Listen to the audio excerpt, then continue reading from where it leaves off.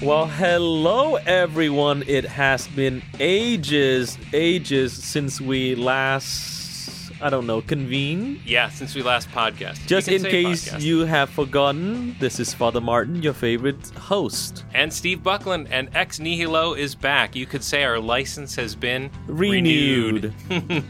And out of nothing, we have returned. Yep, we went into nothing and now we've come back to bring you more nothingness. Isn't that great?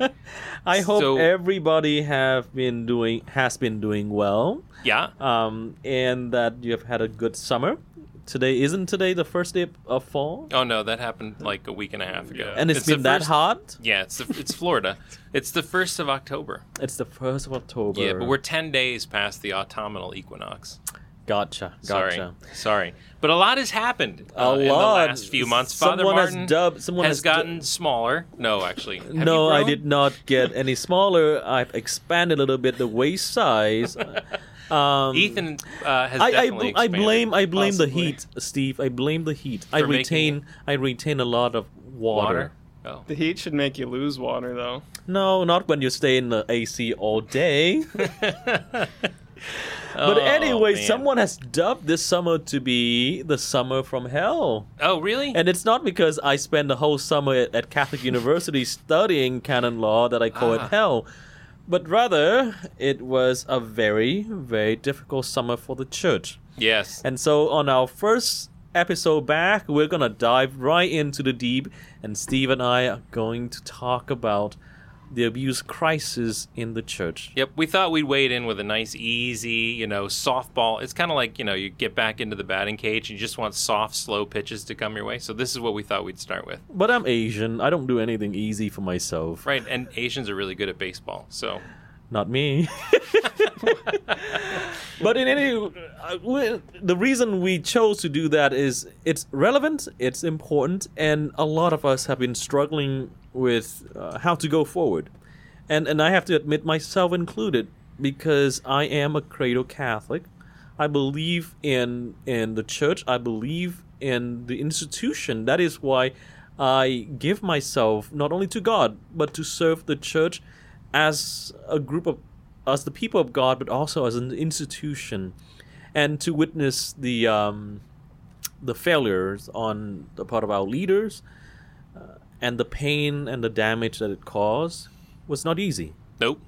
How about you, Steve? Because as someone coming into the church, how did all that affect you? It's going to sound a little strange, but I'm as disappointed and angry as I was. I wouldn't say that I wasn't surprised, Okay. because things like this have happened a lot in the history True. of the church. Very true. And so, I think one of the biggest differences we have today is 100 years ago, you didn't hear about it. It wasn't nearly as amplified as it is now. And that has no way to take anything off of the things that had happened, or how bad they were. There have been so many bad things over the years in the history of the church, and none of them have been good. Whether we were killing other Christians, in God's name, or whether we were sacking towns, or whether we had 3 popes at the same time, or whether the popes had kids, or there were people being murdered, popes were being killed. None of it's been good. And I think the problem, or maybe from the pew, especially somebody who came into the church, but also somebody who's very much in love with the history of the church, it's just another reminder that the church is full of frailty. True. That the walls of the church are erected by Christ, and that the institution of the church is of Jesus. That Jesus makes the church holy, but it's important to remember that it's full of people who are failing, and we've been failing pretty much out of the get-go from Adam, all the way down. And I think from me, I think that the part that just is the most disappointing is, when there's 1 or 2 failures, you're kind of like, somebody failed, okay, somebody failed. But the depth of the failure and the fact that, they were talking about people covering it up to save the church. Well, that's exactly the wrong thing. Right. You're not saving the church by covering it up. You're hurting the church. So, when they talk about people's intentions, it's all about the institution. I don't think anybody ever thought about the institution. I think they were always thinking about themselves. Right. And really that's probably the saddest part, is you had so many people who could have been good turn deliberately away from the light and Right. do bad things. Right. And so, yeah. That's a great perspective to bring up, though, because facing something like this, I've noticed that people tend to take different sides. Yep. Some people are just like, all right, everybody's going to hell in a handbasket. I'm giving up on the church. I'm walking away. Right. And then you got people, unfortunately, out of good intention, really just dismiss everything. And say that Right. and really almost like in a bubble of denial and say that church can do no wrong. Right. Well, Those are the two ends of the pendulum swings, and it hits Right. one end and then hits the other. And I think you put your finger on each of the extremes. And unfortunately, in the world we live in today, the extremes are all you're going to hear about. Absolutely. So kind of the boring middle, who can rationalize it and kind of can be angry, and we can be disappointed, but we also can have understanding. We also know that despite the badness, that there's so much good that continues to go on. Right. Right. That's not very interesting. It's more interesting to see the people who are throwing up their arms and, racing out the door, and who are done, and who are quitting, and who are giving up. Mm-hmm. And that's not what we're called to do. We're called to double down. We're called Right, to right, find the light.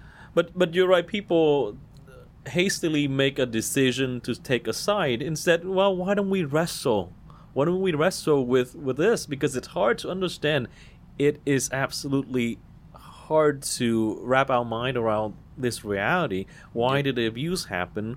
Why do we make the decision to carry out all this covering up? And it didn't make sense to anyone with an ounce of reason. Mm-hmm. But then wrestle because sins at times don't make any sense. That's by nature. Yeah, of course. How can They don't sin make is? any sense. I mean, there's no light in sin, unfortunately. Now, Steve happened to come across a lovely little quote on social media. That is to say, social media isn't bad all the times. Yeah, Most you of do the find time. nuggets of it's like everything else. Social media is a thing. It can be So good. I'm It gonna, can be bad. I'm going to let him share with you what he found. Yeah, and I sent this to Father Martin, I think probably 2 weeks ago over the Right. weekend, and basically it was very simple, just a simple little quote, and it said Judas had the best pastor, the best leader, the best advice, the best advisor, the best counselor, yet he failed. The problem is not the leadership or the church you go to. If your attitude or character doesn't change, or your heart doesn't transform, you will always be the same. And I think that pretty much hit the nail on the head for me. Powerful reminder. Yeah. Yeah. Yeah, because, I mean, if you think about it, as one of the original 12 apostles, as one of the ones who was called away, who had intimate interactions with Christ, who Christ trusted to reveal all that his Father had revealed to him directly, and to have that line, and for him to still be able to do what he did, Right. right? And It's the gift and the curse of free will. 1 out of 12. Right. One out of 12. Walked away and betrayed. And even among the 12, Peter. Right. Yeah, I Good wouldn't old say Peter Peter. was a rock star. That's terrible. Because What? right now, Never mind. No, go ahead. Why did you say that? I wouldn't say Peter's a rock star. Jesus told Peter. No, I said he wasn't a rock Yeah, star. wasn't a rock star, and Jesus told Peter, you are the rock upon which I will build my church. Sorry, it was just a bad pun. Well, well, just in case you've forgotten who he was, that was Weecat, who weighed in into our debate. Weecat happens to be a college student now. it's almost done. Still, yeah, December. With all of the complications and dramas of a college student, even though he's still pretty much the same, dressed in his gym shorts and t-shirts and tennis shoes. Yeah. When he actually gets a job he has to get clothes for, I'll be excited to see. Sad. Anyway, we got distracted as usual. You should be used to this by now. You may have actually missed our distractions. I don't know. I'm distracted. We're distracting again. Going back to Yeah. our discussion, so the basic question at this point that we want to explore with you is what we can and cannot do at this Right. moment in time. The emotion is absolutely very high at this moment, and Still. people question how do we go forward? Had the Pope fail us, had the bishops fail us, should they all resign? Should we all just throw in the towels and call quit? Well, we hope to offer some insights on this Well, matter. let's just say that happens for Sure. a second. Let's do something crazy. So let's just say everyone resigns. Okay? Mm-hmm. Everyone walks out. Pope Francis resigns. All the bishops decide to resign. Okay? That would be an interesting scenario. Yep. Everybody quits. And so, And then what happens? Then what do you have? Since you raised it, you give the answer. I don't know. I can't put my mind around it. Well, I mean, so I guess what I would say is, let's say they all quit and they all resign. Sure. Does that mean now that nothing bad is ever going to happen in a church again, ever? Highly doubt it. Okay. So maybe just some of them resign. Who decides who resigns and who doesn't? I suppose conscience should dictate that. Yeah. Okay. Yep. In a perfect world, the people who know that they are guilty should, at this point in time, step up, own it, and do what they know they can do for the betterment of the church.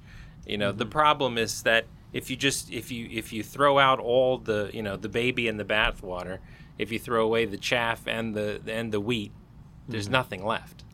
True. So, that everyone needs to go is probably not the answer. And, I think a lot of people just want action because they're emotional and they're angry, which I totally understand. Me too. I mean, I admit at times I feel frustrated because it's almost seemed quite simple. Just say that we screwed up. Right. And you can't stop. So you can't stop praying. Right. You can't stop supporting your local parish. You can't run away and hide and stop pretending like bad things aren't going to continue to go on around you. And I don't think you can stop being angry. I don't think that that's necessarily healthy. This is just our thoughts, obviously. But I do think the other thing you can't do is you can't continue to let it be the number one topic on your mind. So, and this is, I think, the hard part, particularly for you as a priest, right? That is absolutely Is true. how can we continue to have this play a role in our faith life without dominating our faith life? How Right. can we not continue to focus so entirely on the bad, but keep it present enough that it's a reminder that we must always strive to do better, A, and B, that we haven't actually really felt like there's been real resolution to any of the things that have happened. Well, this certainly was the conscious decision that the team of priests at St. James Cathedral, we chose to do so. In different ways, the abuse crisis hit us very differently. On a more personal level, for me, because I work very closely with children. I teach second grade, and I spend a lot of time at a school, and so I cannot simply understand how anybody would hurt these little children, and that weighed on my mind and heart heavily. But as a team, we decided that yes, we will address this issue with our people, and our people deserve to hear it from their priests of how we struggle and how we wish to go forward. At the same time, we ought to give some sort of direction, and that's what we did. But we can't just keep going back and poking at the wounds, Right. because then we won't see hope. Right. We won't see hope. God has put us in this present moment so that we can continue as a church to go forward in spite of the failings and in spite of all our sinfulness. We ought to go forward, and we want to bring our people with us as well. That yes, right now we don't have a solution to a lot of these issues, but that doesn't mean that we stay the same, Right. beaten on the ground. No, Right. no, we have to get up. We have to go forward with God's help. even in the best and the worst of times, God is present. Steve, at the beginning, mentioned a lot of scandalous things that happened in the history of the church. Between, division between East and West. Even in the West, there's several popes, and you don't even know which one is really leading the church. And they're living immoral lives, all that stuff. But in the darkest of times, God provided a lot of good examples. Mm-hmm. And right now, and they may, and particularly in those times, they weren't always at the head. They weren't at the top of the church. Saint Catherine of Siena probably had the education level of a third grader, and she was a fireball. She was an agent of change. She went, she met the Pope, she pointed at him and said, "Get your act together. Let's go back to Rome." So don't think that you can't do anything except, throwing in the towel and walk away. That's the one thing that I would discourage people from doing. Well, that's the one thing the devil wants you to do. To give up and walk away. Give up and leave, because he can't make you leave the church. Mm-hmm. Only you can make you leave the church. Only you can make you deny your faith over the failings of others. Right. And so without walking away, then the question is, what can you do as an agent of change? First of all, I do encourage us to continue to pray for the church. Absolutely.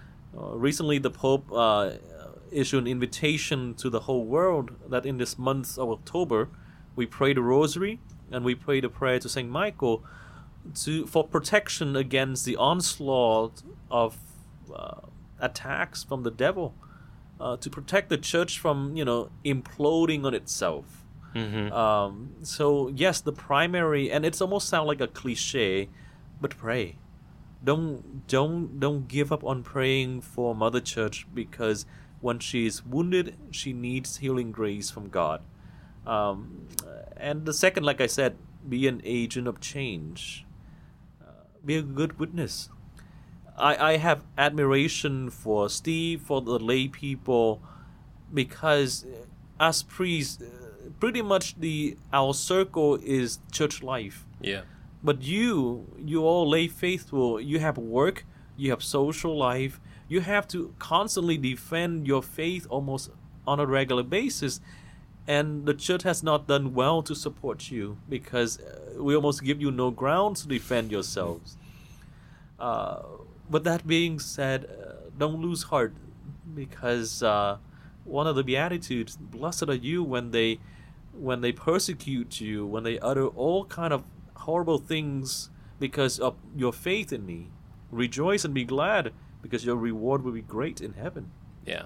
And we don't want anybody to think that it doesn't continue to weigh on the minds of our clergy, that doesn't continue to weigh on the minds of the staff and the people that serve in the different churches. And there have been a lot of responses from different dioceses around the country. Mm-hmm. Some have done special masses, they've done reconciliation services, they've done, so it's been kind of a gamut of things. Mm-hmm. And you mentioned two important things that we as lay people can do, and prayer. I think people tend to underestimate the power of prayer.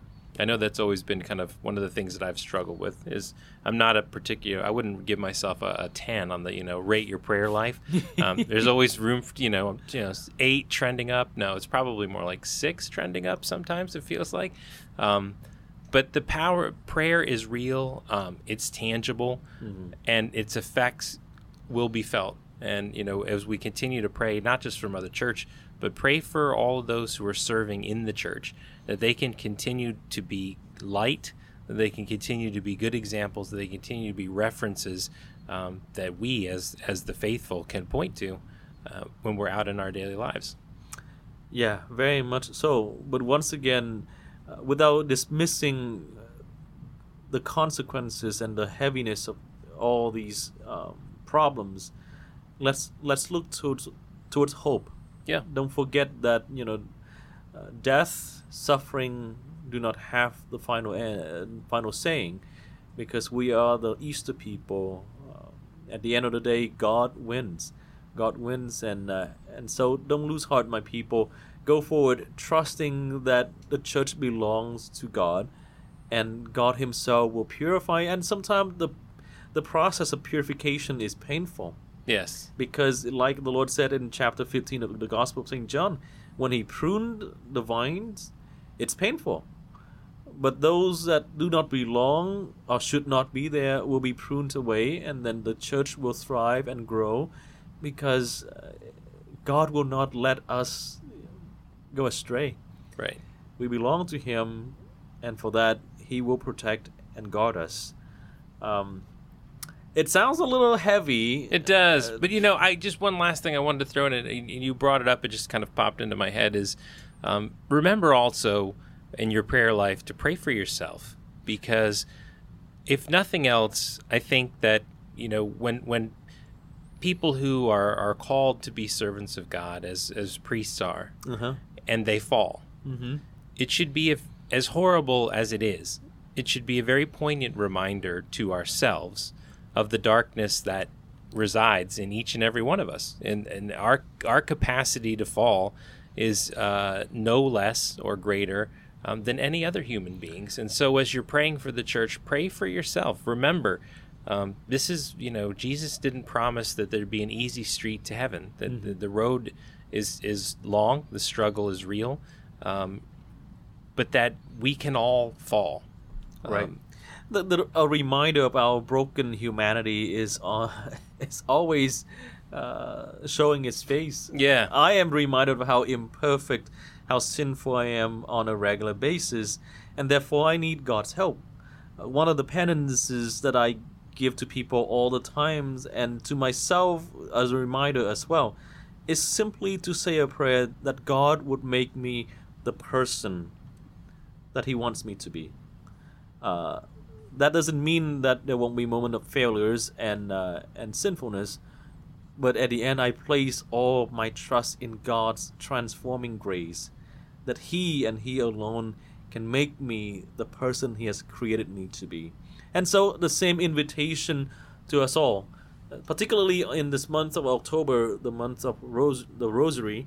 If you don't have time to pray the whole Rosary, do a decade. And even like St. John Bosco said, one Hail Mary prayed with faith can transform just about anything. And so, if anything, bare minimum, say one Hail Mary a day and just ask God, Lord, help me to become the person that you want me to be. And because of that, the world, the church will become a better place. Amen. All right. We wish you a happy and wonderful week. God bless you. And we'll see you again soon. We promise it'll be sooner than 8 months. We promise. God bless you. Bye-bye. Bye.